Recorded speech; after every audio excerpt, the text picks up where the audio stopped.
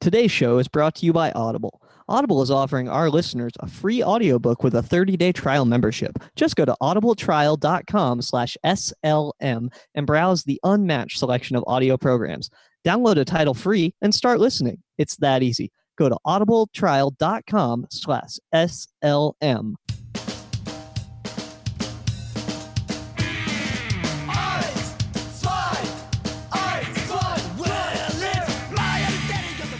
What's up, everybody, and welcome back to the Outfielder Podcast, episode 77, brought to you by Sensibly Loud Media. I am your host, J-Mac, a.k.a. founder numero uno, and I am joined by my co-host, Mr. Popfly himself, founder numero dos, Ben. Way too much cream. Baseball. Ben, what's going on, man? Outstanding. That is a classic Oreo drop, sir. Sure is. It's good stuff. Hey, who's that coming across the horizon? Is that the lead singer of Sam the Sham and the Pharaohs? Wait a second. It must be someone else. Ladies and gentlemen, now batting cleanup for the Outfielder Podcast, number 3, the great Sam Bino. Good evening, Sam. Hey, how are you guys? Good, man. Sad to be back in the studio. Sadly, last time I was talked to you, I was in Denver, and that's, sad to have to come back to. I'd rather be there. Always sad to leave a good trip. Home is nice though, right? It is. I think I ate what has to be like 4 or 5 pounds of vegetables since I got back. Like nothing but vegetables. It wasn't great for our diets while we were there. I know that. It wasn't. It was terrible. No. And when I say diet, I mean none whatsoever, but it still wasn't great. I'm pleased that we ate lots of good food and drank lots of good beer and watched some good baseball. Yeah, I didn't think that in my 30s I'd be able to survive on pizza, but, well, what do you know? I can. Yeah. You tried and succeeded. We had so much leftover pizza, though. Like, a lot. It was a travesty, really. It was. I don't know what happened. I guess I'm a little bit confused as to why we decided to take it in the first place. I mean, I guess to be economical, but Deep dish. yeah. Usually does sound, it is a lot of calories, but it's great. You didn't have deep dish, did you? Regular. It was delicious. I ate it all. Yeah. And then you didn't bring any back and waste it either. I think I had one slice that I brought back and I ate it. Okay. That's fair. Ben, how was the trip for you, man? All in all, it was an outstanding trip. Got to see some great baseball. Got to hang out with some really good people. Plus, y'all were there. So, no, I'm kidding. No, it was an absolutely great trip. What did you think about the ballpark? Okay, so Coors Field, I'd have to say probably 9.5 out of 10. Like, that was just a really good setup. It was big, but it felt small, like in a weird way. Like, it still had that small club feel to it. Like, everyone was really friendly, and it wasn't 1,000 degrees. So, I mean, all of that, it showed very well. Yeah, overall, I think it did. Good selection of everything. It felt like, I mean, it's not an old ballpark, but it felt really up to date, and it felt like it was really well thought out. Like, we sat out in the bleacher seats out in, like, center field, and I felt like I was pretty much on top of the game overall. Like, I didn't feel like I was really close or anything, but, I mean, I still didn't feel like I was way far away, even being at the furthest point. Yeah, totally. It was a great ballpark. It reminded me a little bit of Citi Field. Blended with a little bit of the Nationals Park. I'm not sure what it was. Well, really, Citi Field has like a big, nice open space in left field, and the Rockies had that same setup. Really nice, similar bleacher situations. I was really pleased with the bleachers. Usually I'm on like second or like the third baseline or something like that. But bleachers were awesome. They really were. It was a great, so first of all, I thought that they were going to be kind of empty, but they filled up really quick. It seemed like it was a really popular thing. Yeah, I don't know if it was just the perfect weather for baseball, the fact that it was Star Wars night, which, by the way, we have to tell everyone about the Wookiee here in a few minutes. We will. But I don't know if it was because it was Star Wars night or what, but I mean, it was a really good crowd, really good turnout. And believe it or not, even though Colorado is, like 52-60 right now, we got a really good ball game against San Francisco. It was some good back and forth and some good on the diamond drama. It stinks that they won the series, but we got to watch the only game that they lost. because John Gray stinks out loud on occasion. I would agree. He gave up 4 runs to the Giants in the first inning, and they never really looked back. Yep. They took the lead there in like the 6th or the 7th, and then they blew it. Really quickly, actually. Well, I don't even know if they blew it. I'd say the Giants outplayed them. And the Giants, to their credit, they're just shy of 500. They're 3.5 out of the wild card. That was a better-looking San Francisco team than I was expected, or Colorado was just that bad. I don't know which yet. A little bit of both, I think. The Giants have really come alive. Everybody keeps saying that, though. They're a 500 team. I don't understand why people keep saying that. Yeah, well, but if you're playing up to 500 or if you're playing down to 500, those are two totally different feelings. Sure.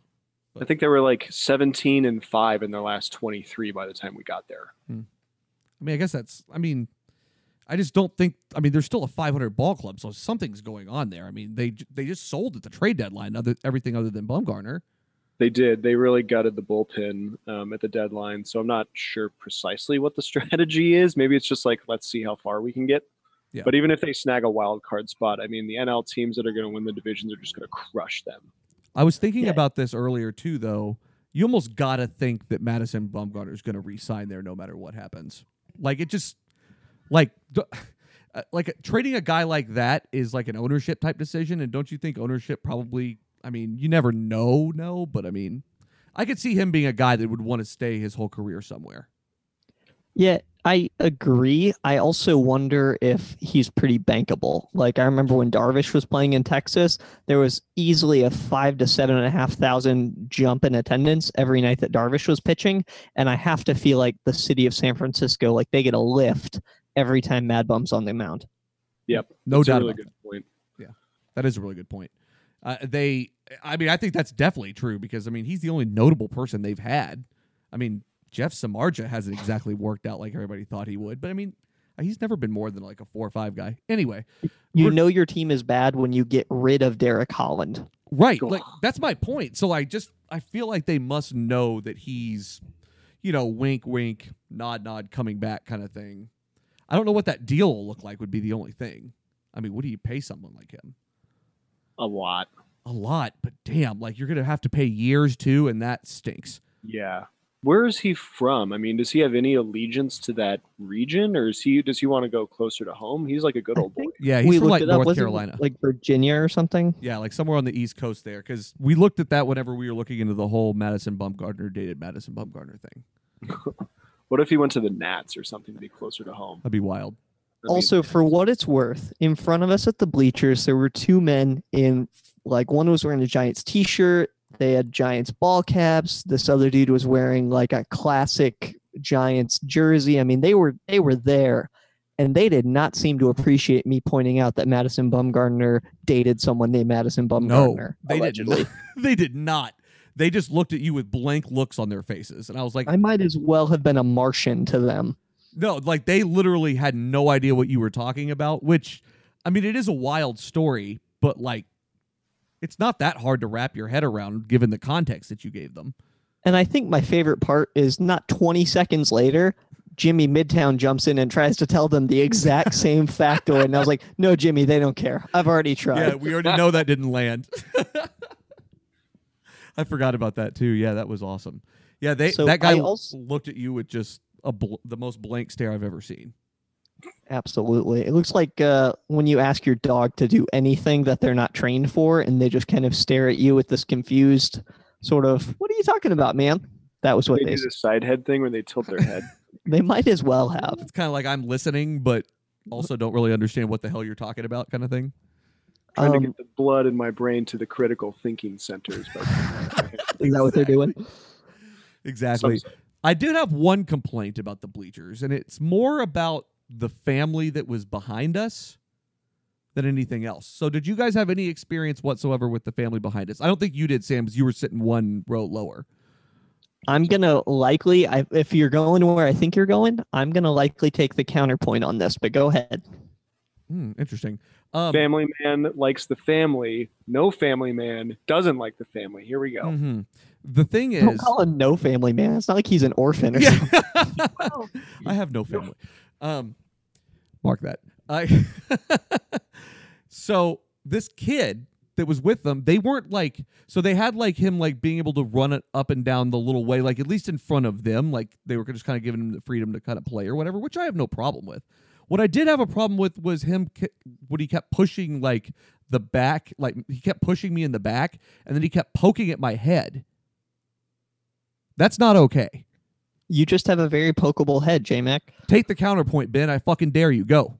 Absolutely. So number one, they talked to me about it. So like while you were off filming, like the mom brought it up because at a certain point he like caught himself on my shoulder to keep from falling. This kid was probably between 18 months to 2 years old. So not a big kid, just kind of toddling around. If he's falling, I have no problem with it. Like if he was falling towards you, no problem with that. Now, did you want me to take the counterpoint or did you want to interrupt? Hey, shut your fucking mouth. I'll end this thing right goddamn now. Go ahead. So basically, she went ahead. The mom was like, "Sir, he keeps poking you. I'm so sorry." And I was like, "Look, I have little ones at home. I totally get it. It's part of it. No big deal." So I had already kind of given her permission to at least be like, don't swat his hand away if he's just keeping himself from falling or whatever. Now, granted, they may have taken that to say, go pull on Justin's ears, which wasn't what I said, although I probably should have. I just think that, when you got a kid, that's what you do. Yeah, you've got a bad counterpoint here, though, because what you didn't specify anything. You just said, oh, it's fine for him to do free reign. He could have run all over the stadium poking everybody in the head. For all we know, he did. I doubt it, because I'm pretty sure I was around the stadium more than he was. At least I wasn't at my seat for very long. But again, it's not a huge deal. It was just more annoying than anything else. And it's kind of one of those things where, I understand the kids thing and everything, but like my dad would have had me sit down in my chair, like regardless of how old I was. Sounds pretty young, but if the kid is not able to control himself and it's bothering other people, I probably would have tried to control the kid, but at the same rate, like parents want the kid to get worn out and have some fun, and sometimes that just comes at the expense of other people when you have someone who's below 2 years old. Mm-hmm. All I'm saying is other people suck. I think that's where I'm getting at. I think they left in the 5th. I think. Did they? I didn't even really come back to the seats because we were out doing some other stuff. So I don't really know.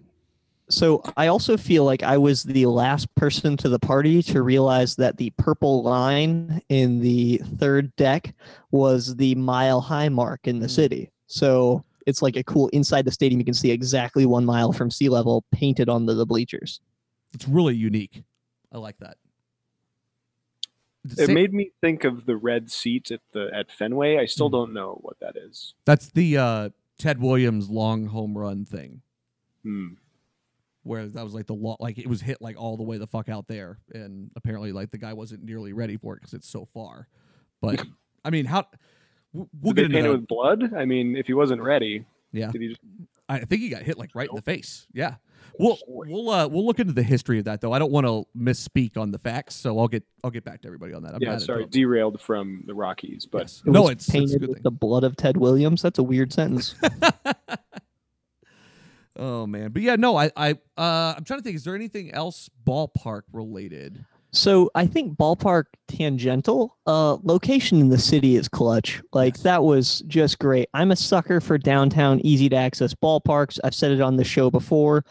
Target Field in Minneapolis is in a great location. You get to open up and see the skyline. Plus you can walk out and there's stuff to do, as opposed to Arlington. At least until this or last year, there was nothing around Globe Life Park where the Rangers play. Now they have Rangers Live, and they're starting to build it up a bit more.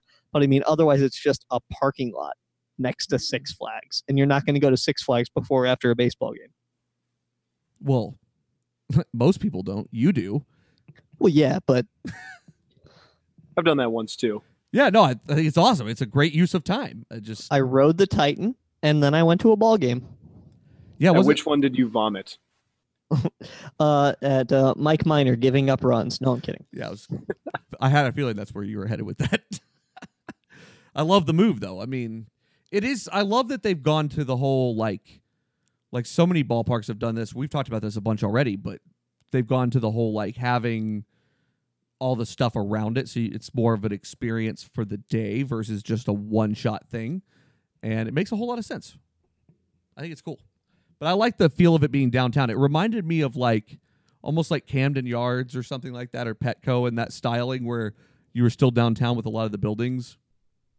Yeah, absolutely. I'd like to go up to City Field, maybe bug Jimmy for a bit, but I think that just the idea of the downtown ballpark, it makes the fans feel more of a sense of ownership, because you have this team in your yard, quite literally. You don't have to drive 45 minutes across the Metroplex to park and walk 2 miles. And, like if you can, oh yeah, I'm going to go grab a burger and then maybe we'll all get together for drinks and then we'll, Yeah. meander up to the stadium 20 minutes before first pitch. There's just a really good sort of experience type thing that's built into that. Yeah, it's way more of an experience than it is anything else. And I mean, you almost have to engage sports fans more that way now, just because it's so easy and it's so much almost better to sit at home and like watch it on the couch and not pay $8 a beer or whatever. Like it's almost a better experience a whole lot of times. So you've got to do something that like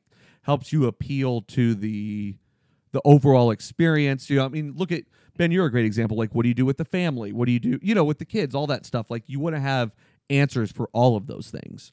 Yeah, no, and I just let mine poke the people in front of them. Is that a problem? As long as it's not me, it's fine. No, also, y'all get bonus points for drinking Coors Original at Coors Field. I thought there was some poeticness to that I certainly enjoyed. It was a must. Banquet beers are pretty damn good in Denver and nowhere else. Agreed. It's something about the freshness of the actual water they use that's just absolutely fantastic. But a day old, no dice. Not good. I think I had like 3 or 4 very large banquets at that game. Do you think that has to do with like the altitude and stuff though? Like as far as like fizz and all that? Like how could that possibly be if they bottle it and ship it elsewhere that it tastes differently? It must be something like that. I have no idea. It could also just be like the romance of it. Like I just probably. really want it because I'm there. Yeah, no, probably. I mean, I've been to the factory and toured it. I think it's incredible. We're gonna have to do that at some point. It's awesome. I'm trying to think ballpark related anything else. So this is something I was thinking about. So in the same vein of like ballparks that are in the city that have a feel to them. So we haven't been to all of them, so we can't speak to it specifically from like firsthand experience. But what would you guys say? Like, what ballpark has the best city view? Because honestly, Detroit's probably up there.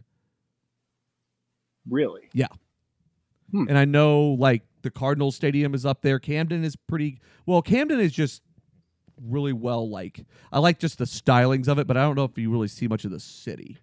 So, yeah, I agree with St. Louis. I mean, that's a really good pick for this discussion because you're right across from the Arch. You're right in the downtown area. Plus, it's a, very storied franchise. I know that in New York, there's a subway stop like specifically for New Yankee Stadium and all that. So they have that going for it. But then again, it's in the Bronx. It's not in Manhattan, or it's not quite.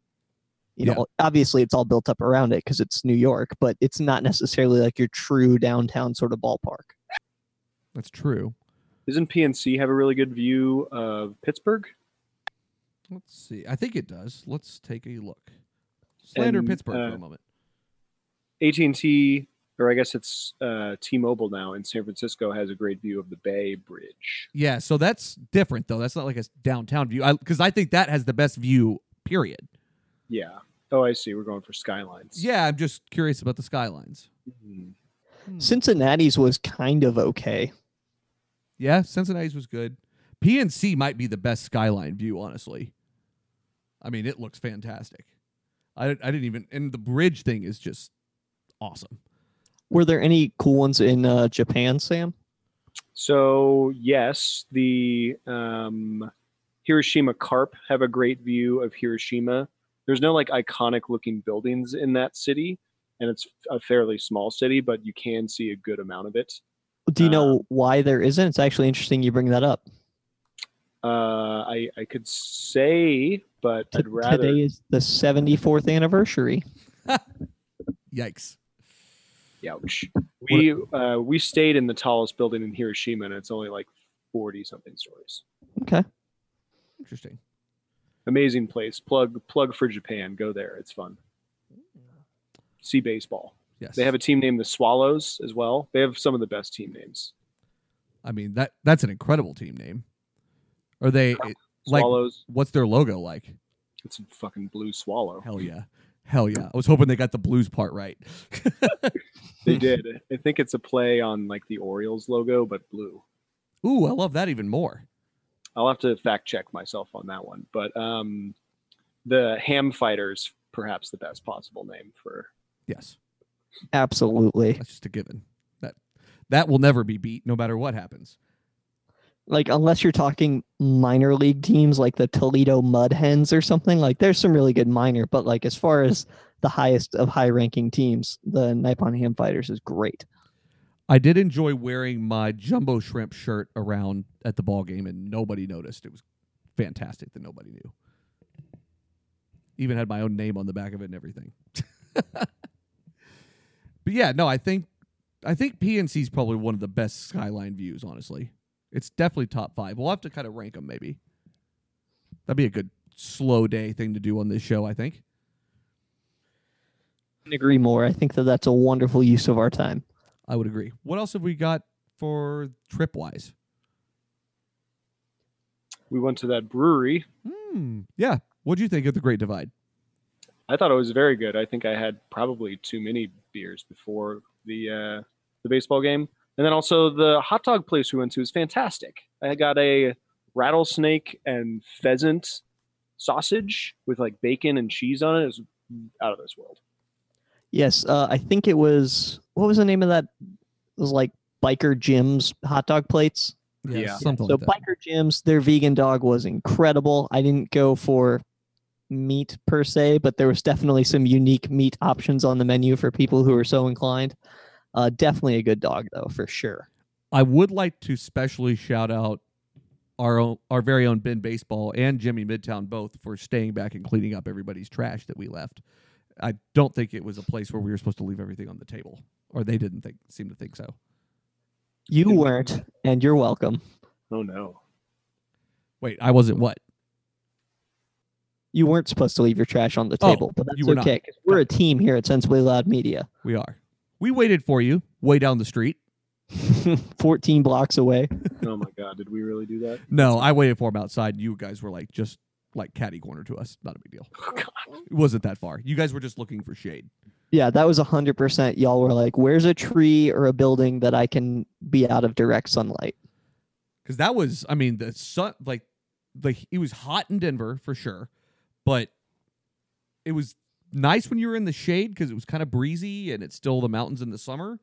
But I mean, any chance we got, we were trying to find shade because I think Jimmy and Brandon both burned in the first day while we were waiting for the rental car, which go listen to Sensibly Loud Radio for more of that because what an absurd situation.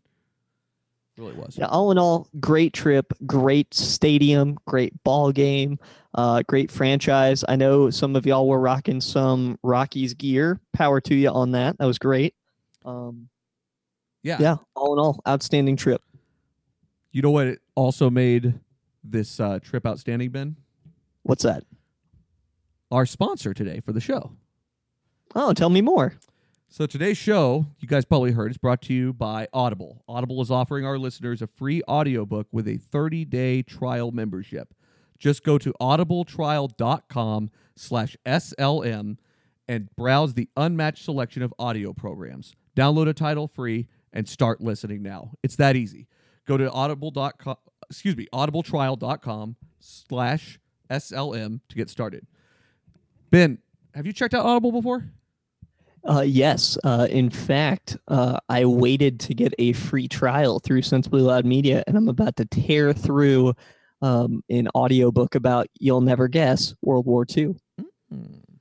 Nice. I like it. Yeah, I use it all the time as well. I was actually sad that I couldn't use the free trial because I already use this service, and it's the best.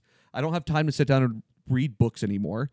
I just don't have the time. And so it's great that I can, listen to it as I go. And, maybe in little bits at a time, but I'm able to get through books that way and actually able to, educate myself in a better way. So I think Sam probably feels something similar. Absolutely. Yeah. I use Audible all the time on my very short now commute to work. There's like a backlog of books that I'm really looking forward to purchasing.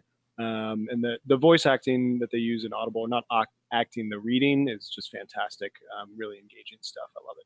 The best part about I'm it, also just not a good reader. Hmm. I'm going to be totally honest. I'm a terrible reader. So That's fair. to have a book read to me is soothing and excellent. A pleasant voice. Even whenever you speed it up, it still sounds pretty natural.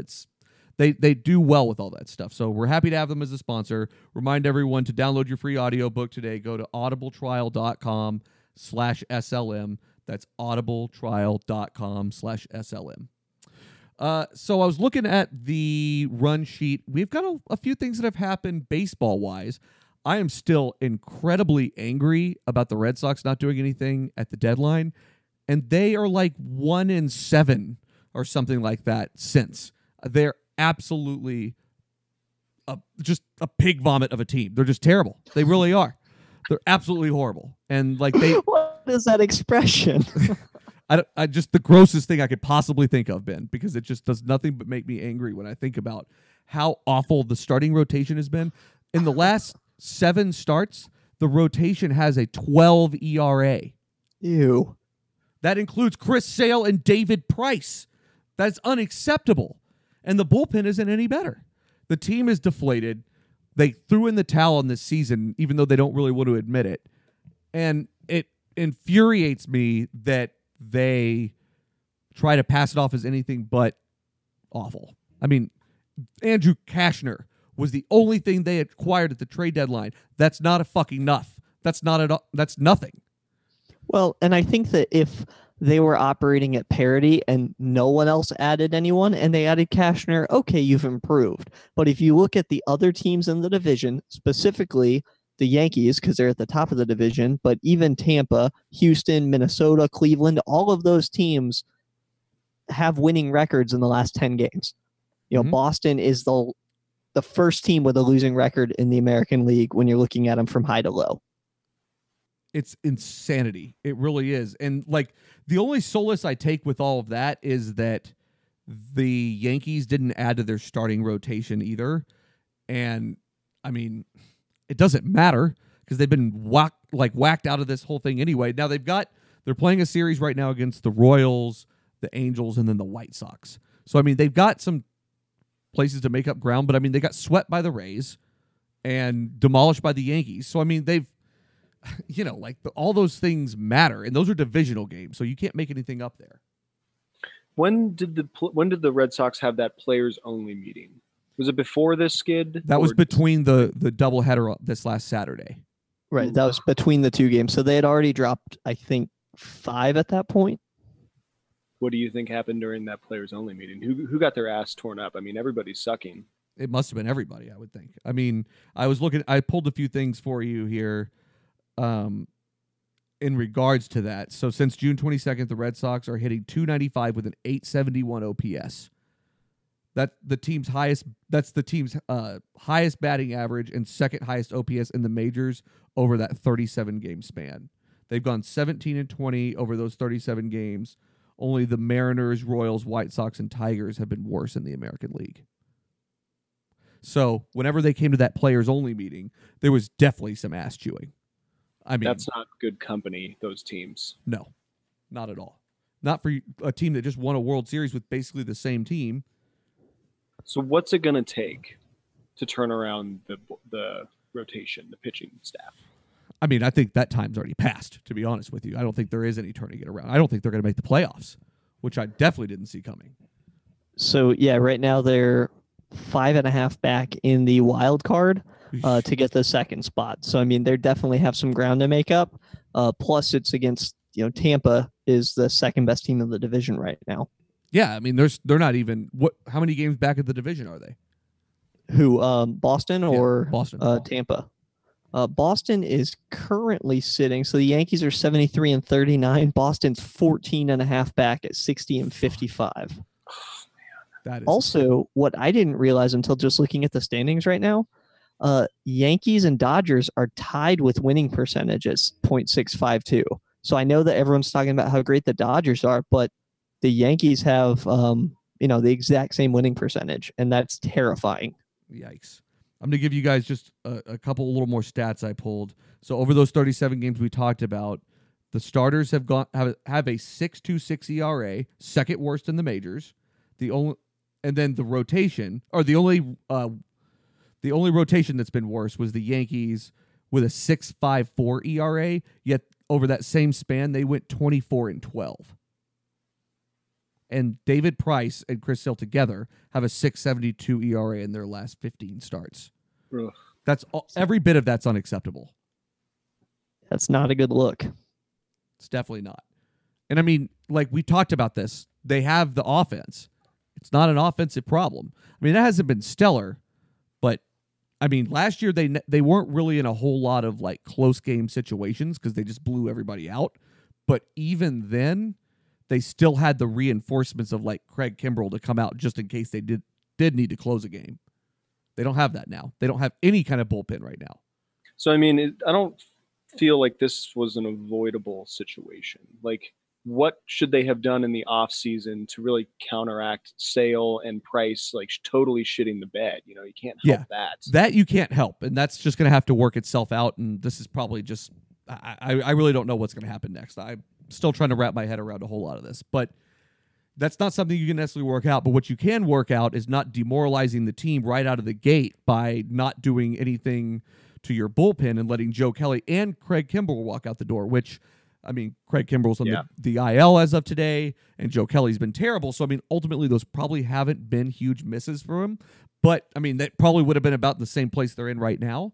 Well, counterpoint, you can't necessarily say that if those players were still playing in Boston that they would be injured at this juncture. Absolutely. For all we know, it could have turned around momentum. It could have given them, some of these close games that they lost, they may have actually won. So I do want to caution us of saying, well, they're injured now. So no, I wasn't generalizing that because I wasn't even done with my thought, pal.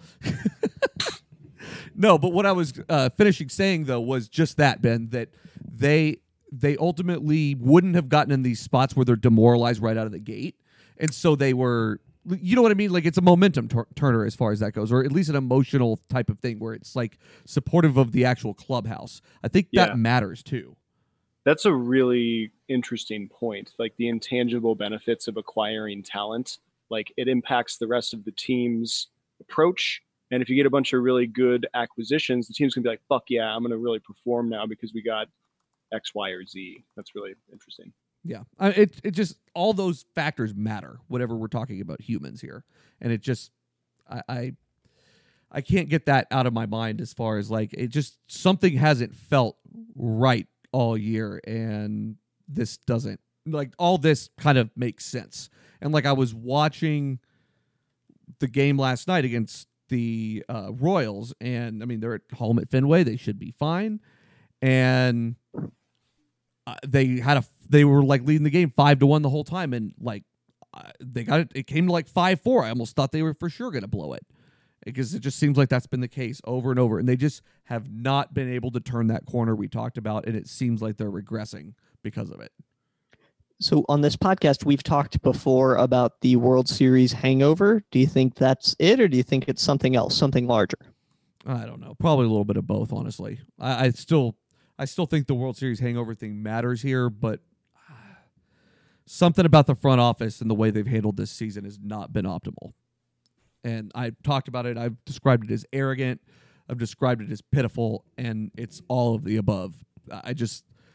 I wonder, I mean, Dave Dombrowski's going to a contract year here. I mean, you got to wonder.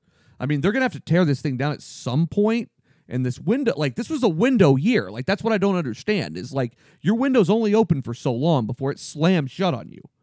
So like you have Mookie Betts coming up as a free agent. You got Andrew Benintendi coming up as a free agent. JD can opt out of his contract. All these things could look very different very fucking quickly. So when you have a front office that's sitting there dragging its ass on the ground and not doing what it needs to do to win, that's a problem. So I don't know what's going to happen here. I really don't. That's the whole thing. Yeah, I don't think the window's closed. I think you have so many of the right pieces in place, and the guys, I mean, this group won the World Series last year. They're not just going to say, oh, 1 year after that didn't go so well, I'm out. Yeah, no, for sure. No, that's worst case scenario, right? Like that's not all going to happen. I get the hope. sense that guys like Mookie and JD are so magnetic that the Benintendies and other folks, the ancillary cast members, will want to stick around. It doesn't feel like Alex Cora has had a lot of control over what's happening. Well, and that's what I was kind of wondering about, because I feel like he's gotten ejected twice in the last week, notably in the game right before the players only meeting. So it just makes me wonder kind of what all is going on in that clubhouse. What are people's buy-in to him? Because maybe they're still playing for each other, but they're not playing for Cora. I'm not saying that that's true, because I think he's a young dude. He knows exactly what he's doing, but it just makes me wonder if that's potentially on the table. Yeah, it's a good point. I mean, we've talked about this at length. I think that a manager will always consider going out and getting himself tossed if it means that it's going to help circle the wagons a little bit and kind of get things back on track. And you're right, he has done that a lot more recently. I don't know if it resonates well. And this almost goes back to the locker room thing that we talked about in the episode with Sam, Jimmy, and I, where like the media market can do, and I'm not blaming them by any means or anything like that, but like the way that clubhouse operates a lot of times, because it's always been so heavily dictated on the storylines of it, it almost, like when it feels deflated, it really feels deflated kind of thing. And so you got to wonder, like, I mean, obviously people aren't writing praise about them. They shouldn't be. They're bad. So would you say that it's like the pendulum swings really far, whether it's going one way or another, and some of that momentum can kind of remain? Yes, that's exactly what I'm saying. And it like I said, it's just had a weird feel all year. It's never felt good, though. It's felt like we're just trying to get back around that corner.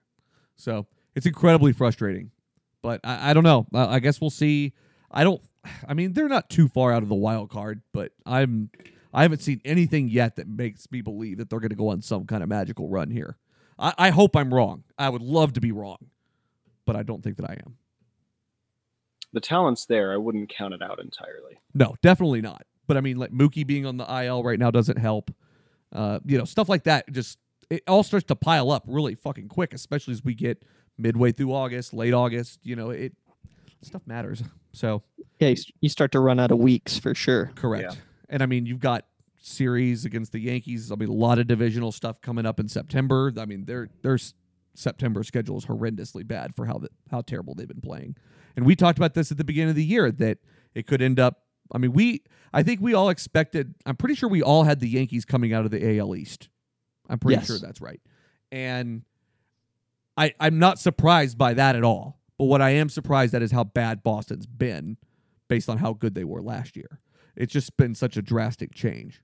And if I were yelling about a team that's been doing this for 5-6 years, I probably wouldn't even be as angry. I mean, I wouldn't be happy, but I wouldn't be as angry as I am given how much potential I know they have, to Sam's point. Yeah, and it just doesn't make any sense, right? It's not as though last season they had lightning in a bottle. The talent is there to do that year over year. That window is open. This isn't like the Royals just like taking it in 15 or whatever year that was. Right. That's a good point. It's not like a destiny type thing. Like, it was built the right way, and that's the whole idea. But I mean, when your GM just closes the door on you, I mean, that's inexplicable. It really is. And I just, the thing I can't wrap my head around, and the thing that I just don't freaking buy from him, is him sitting there talking about how people were calling about their relievers. Like, why would teams be calling about the World Series champions relievers who are clearly looking to try to do something on the aggressive? And none of that makes sense. And then it gets into this whole thing. Why are you lying about that? And then it just, something about it feels not great. I don't know if it's ownership. It doesn't seem like it would be, because they don't have a whole lot to trade left. I mean, they've got the worst farm system in the minors. So, I mean, the things you're trading are big pieces. So you got to hope that you get like a Lance Lynn or somebody like that that's controllable. Which, that didn't mean to rip that scab off. Sorry. No, it's like whenever you walk outside and you see there's a fish in your shoe.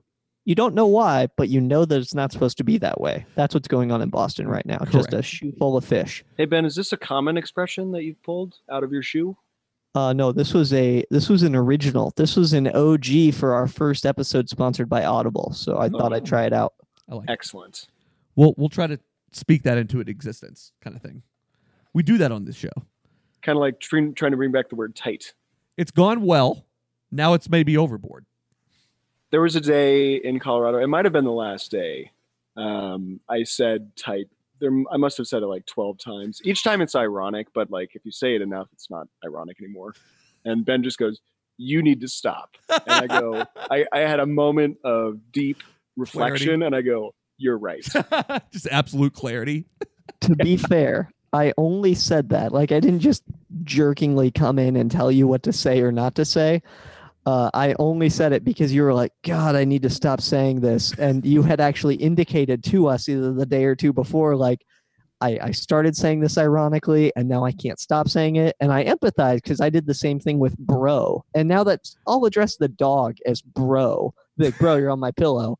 And I meant for it to be ironic, but now I just can't stop. So when you expressed to me, I need to stop saying tight, tight, tight, tight, tight. Like everything was tight. And so I said, "Hey, you should stop doing that." And I guess that was, it came across like an intervention. And for that, I apologize. No, it was the correct nudge that I needed to make an important life decision. And it sounds like Sam hadn't said tight until we signed on to do this podcast today. So Correct. I hope we're not being a bad influence on you. Oh, you are for sure. That's okay though. I'd say two things about this. One, love the ricochet shot to Duster Dan by calling your dog bro. Two, I think Sam was really successful in this campaign. He just, went a little overboard with it. I mean, you had everybody saying tight. Yeah, everybody in the office says tight now. Yeah, and I mean, I think Carl said it the other day. I think Jimmy said it ironically the other day. I mean, but that's the funny part about this is, like, everybody's making fun of it. But at the same time, I think your campaign was successful. Sam, just like chasing parked cars is what I'm doing. I was going to say, no, don't sell yourself short. You, sir, are an influencer. Chasing I don't parked know cars. if I like that. I think that the chasing parked cars thing should be in the pantheon with the fish and the shoe. I mean, I think chasing parked cars is a real one. it is. This is a known idiom. No, it definitely is. It just feels like it should be there. It's a known idiom, whereas I'm a known idiot. Right. Then did I use the word idiom in the correct way? Yeah, I think you did. Sweet. You usually keep me pretty honest. I'll say words and the context makes it make sense, but like just doesn't work. You don't know. Maybe. Well, I'm sure Duster Dan will let us know, and maybe a few other things towards his brother there. I don't know. We'll see. But In fact, he actually got onto me for calling him bro. So do you want to know what I call him whenever I answer the phone? bro, Daniel. I call him Twin. We call each other Twin. that makes sense. That definitely makes sense. You know what's really confusing to me is the Mets. Yeah. I don't know what to make of the Mets. It feels like they're just on a hot streak. They've won 10 of their last 11. I saw on Twitter this morning people talking about Mickey Callaway being considered as manager of the year. No. That is that's not wrong. gonna happen. No. That's Talk about being an influencer. Somebody fucking inceptioned that idea into the universe. They got an unfollow from me, I'll tell you that much. That's just terrible reporting. Yeah, you heard it here first, right? From Mickey Callaway's Twitter account. They're 10-1 in their last 11. They have a fantastic rotation. They have two of the best hitters in the NL. There's no reason they shouldn't be good. But, I mean, I agree. Their infield defense is really bad, though. The defense is bad. The management is bad. Actually, I take back what I said. There's a lot of reasons that they should be bad. None of them are about the talent on the field outside of the defense. Right. And I've been fascinated by this conversation because we've been talking about it a lot lately about like the top down thing and like how organizations that aren't functional at the highest level are dysfunctional all the way down, like even down to the players. And it's really true, dude. Like, and it's really hard to describe because that's not a thing you can quantify. It's kind of like we were talking about the clubhouse thing a minute ago. But it's a really interesting like conversation and thought to kind of mull around because it's just like any other business at the end of the day then.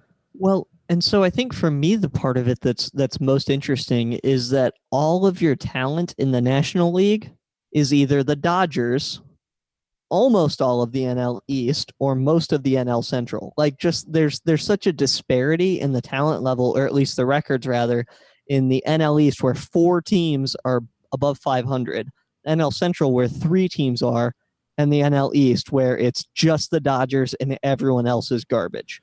This is exactly what we dealt with the AL Central for last year. Right. Yeah. It's just really top heavy on one side. Boring. Very boring. I'm trying to think. Were the Giants the last NL team to win a World Series?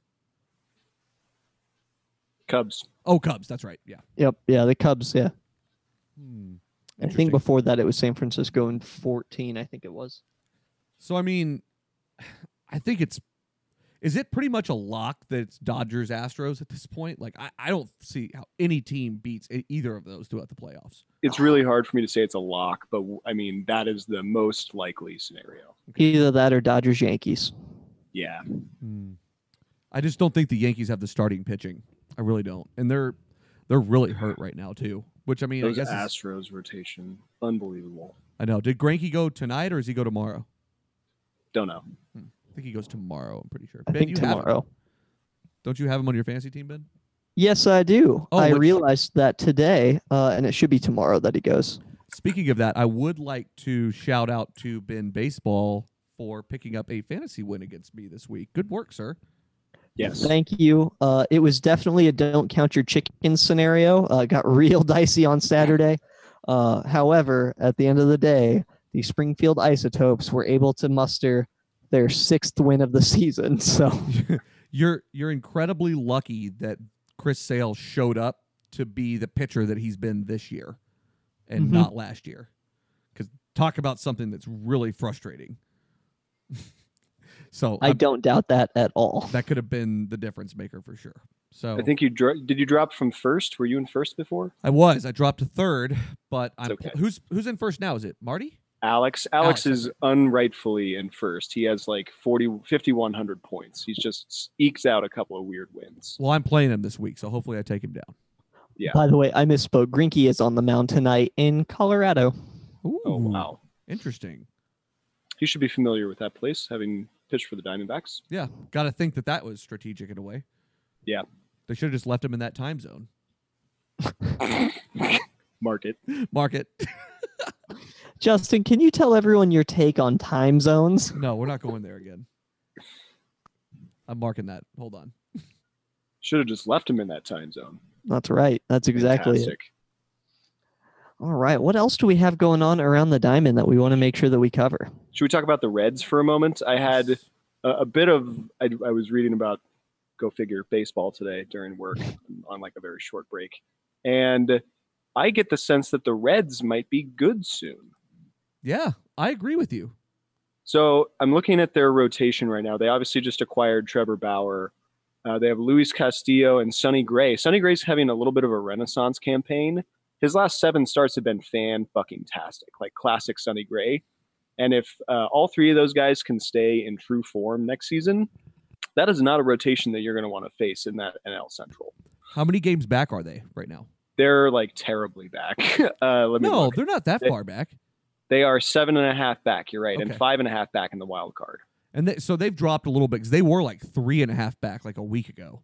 Yes. It's also worth noting that they have a plus 33 run differential, but their win percentage is .477. To put that into context, the Milwaukee Brewers have a negative 27 run differential, and they're .509.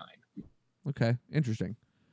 Well, So they're scoring way more runs, but losing more games. So there might be some quirky, weird losses in there. But you know their offense can't really be producing a whole lot of garbage this season. They've got Nick Senzel, they've got Eugenio Suarez, and Joey Votto, and then Derek Dietrich kind of having a breakout campaign. Also, I think if they do some good things in the winter meetings this season, they could really make an impact next year. Yeah, it sucks that they lost. And I guess the biggest thing to consider is that they lost Puig and Scooter Gennett. Yes. So, I mean, that's big parts of their offense that they probably had earlier in the year that they don't have now. They've almost, you got to wonder if how they're looking at themselves right now because they do have really good pitching. Well, and go ahead. was just going to say that I did read today that the Reds have signed Brad Boxberger to a minor league deal. So it's just an interesting sort of long-term investment. Friend of the pod, Boxberger. Yep. And then the other worthwhile... Oh, go ahead. A great shirt we own.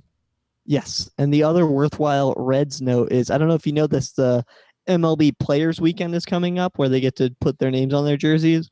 And Joey Votto is playing homage to Abbott and Costello's Who's on First, and he's going to be Who. Ooh, that's pretty good. Great. Yeah, that's pretty good. So if you're going to go with a baseball nickname, that's a pretty good one. Ben, pull those up real quick and see if there's any good ones. It's a pretty good joke for someone in his condition, wouldn't you say? Yes, definitely agree. It's the Skyline chili. Exactly. It's the chili. Did you guys see that Tim Beckham got suspended for 80 games today for PEDs? No, I missed that. What'd he do? One of the more popular ones. I always forget what the hell they're called. Cot? Was he doing cot? I think it was some sort of horse tranquilizer. Ah, excellent. I hope you're making that up, but that's wonderful. That's my favorite thing to call steroids. What have we got on the names? All right. Let's see. I think that Ty Buttrey as the peach and the tree emoji, I think, is an interesting one. Anytime you get emojis going on. Mm-hmm. Let's see. Yeah, that was why we bought the Boxburger shirt back a couple years ago. Yep.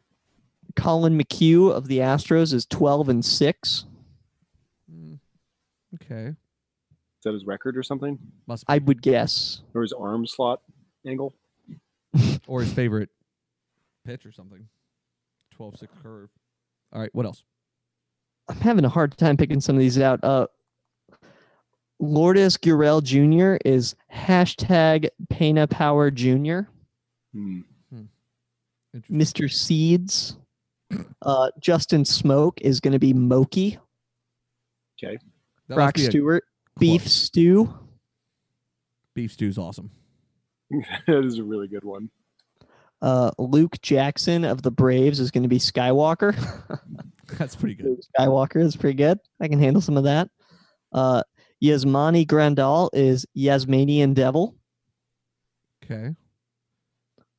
Jeremy Jeffries, you get the bread emoji and the butter emoji, so bread and butter. Okay, I like that. Yeah, that's pretty good. You get your normal ones, Yadier Molina is Yachty. Mm-hmm. Andrew Miller is Miller Time. So, I mean, just some normal ones. I'd say it's a good fun weekend.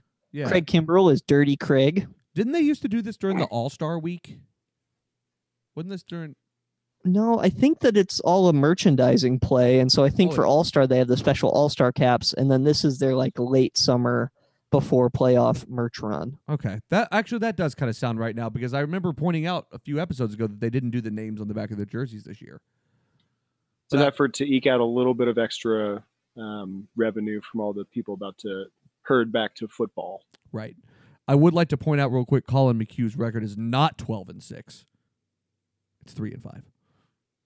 Maybe that was his record, his best season or something. Must have been. Oh, nope. Never pitched that. I don't know. There must be something there. I'll look into it a little bit. I'll get back to the good people on it. I found one that I like. There's a guy on the Blue Jays named Trent Thornton, and his nickname is Butters. Hell yes. Hell yes. Jeff McNeil of the Mets is Flying Squirrel. It's pretty good. It must be a clubhouse thing. Jacob deGrom went with the really original deGrom. What a loser. God damn it. That's so New York. So Mets. Vanilla. Really vanilla. I don't know if Max Scherzer should have went with Brown Eye. That is the best one ever. Last year he was Blue Eye. Yeah, he's definitely done that before. Okay. Joey Gallo, Pico de Gallo. That's funny. That's pretty good. good. Yeah, that's pretty good. I don't hate that. Hunter Pence is doing where it's it's ground / parentheses open, it makes a face. Not Stinger? Yeah, he didn't nickname himself Stinger? No, that doesn't play well on radio, though. No. Right. Yeah, that's questionable at best, I would say. No, that's basically what we get. Okay. Nothing too unique though this year. Mitch Moreland going with 2 bags is my least favorite thing. He's done that every year, so I'm not surprised by that. Still don't like it. It's still, I mean, I don't even think he's really played much this year. He's been hurt a lot this year, so it's one of those things for them. But I mean, that's not surprising. Yeah, that's basically it for your weekend nicknames. Okay, pretty good. Here, I'll give you applause for that.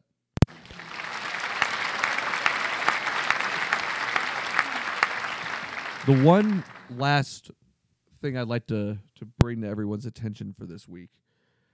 Did you guys happen to see that the Tigers were offered Javi Baez and Bregman in offers in 2017 for Michael Fulmer? Oh. And they didn't take it. They held on to him, and now he's Tommy John's question mark. Wow. Hurts to miss that one. I mean, Alex Bregman or Javi Baez, arguably 2 of the best players in baseball. Like top 10 probably? Yep. That's crazy for holding. Oh man, that doesn't give me a whole lot of faith into how this Tigers rebuild is going to go. Well, they're only 32-77 right now and 36.5 back. God, how many? Ugh. What did you say their run differential was? Detroit's run differential is currently sitting at -217. Oh my God, is that the worst? That's got to be close. Yes, it is the worst. Now, do you think Bregman or Baez would be good in Detroit? It's a small market. There's no spotlight on that team because they're crap. Baez and Bregman like the spotlight a lot. I think they might because it would give them a chance to be the spotlight. That's a fair point. It's a very good point. With low expectations, I can always outperform, that sort of thing. Baez and Bregman would both be stealing a hell of a lot more bases out there. No doubt about that. I don't know if Bregman is the exact clubhouse leader type of guy. I actually know that to not be true. I was going to say, let's walk that up a bit. He's a dickhead. Yeah, that guy sucks out loud, man. He's terrible. He doesn't just stink out loud. He sucks out loud. Yeah, man. I couldn't believe that when I saw it. I mean, that's just such a risk. And I mean, especially when it comes to they were so early on in that rebuild. Why would you not sell on a pitcher? And he was good because I had him in my first year in our fantasy league. I picked him up whenever I learned how to actually do research properly. And he panned out to be excellent and then got hurt. But I mean, it was just one of those things. I let him go the next year and didn't worry about it. And I mean, I know that he's just fallen off a cliff since then because I've kept an eye on him just out of curiosity alone. Right. Hindsight's always 20/20, right? But when you picked him up, did you think, oh, hell yeah, this guy's going to be good in 3 years? No, I definitely did not. I thought, well, it's worth a young prospect kind of coming up and maybe I can hit something like lightning in a bottle here. That was where my head was at, and he was good all year. So I didn't, so I was happy that kind of panned out. And ever since then, I feel like I've always kind of had an eye on him. It's just one of those things you're kind of curious about how it ends up playing out over the long term. Not good, It doesn't seem. Sounds like you should go work for Detroit. No, I'm not interested in that. They don't want me either. I know that to be true as well. All right. And then Justin would have to drive a Pontiac. Yeah, that would suck. Well, definitely, if you like what you're hearing, make sure to check us out on sensiblyloud.com, your home for podcasts, blogs, and keeping up with all of us. Plus, if you like other podcasts, give them a try. We got Just Peachy. We have Perpetually Correct. And of course, don't forget about On the Break, our basketball podcast. Huge thanks and shout out to J-Mac for producing this and most other episodes. Thank y'all so much. We would like to thank everyone for tuning in for episode 77 of the Outfielder Podcast. We would like to thank all of our fans, Sensibly Loud Media, our sponsors, and those with a sharp eye to keep the runners close. Grounds crew, please keep patrolling the outfield. Big ups to Kevin Towers. Don't text and drive, and we'll see you right back here next time on the Outfielder Podcast.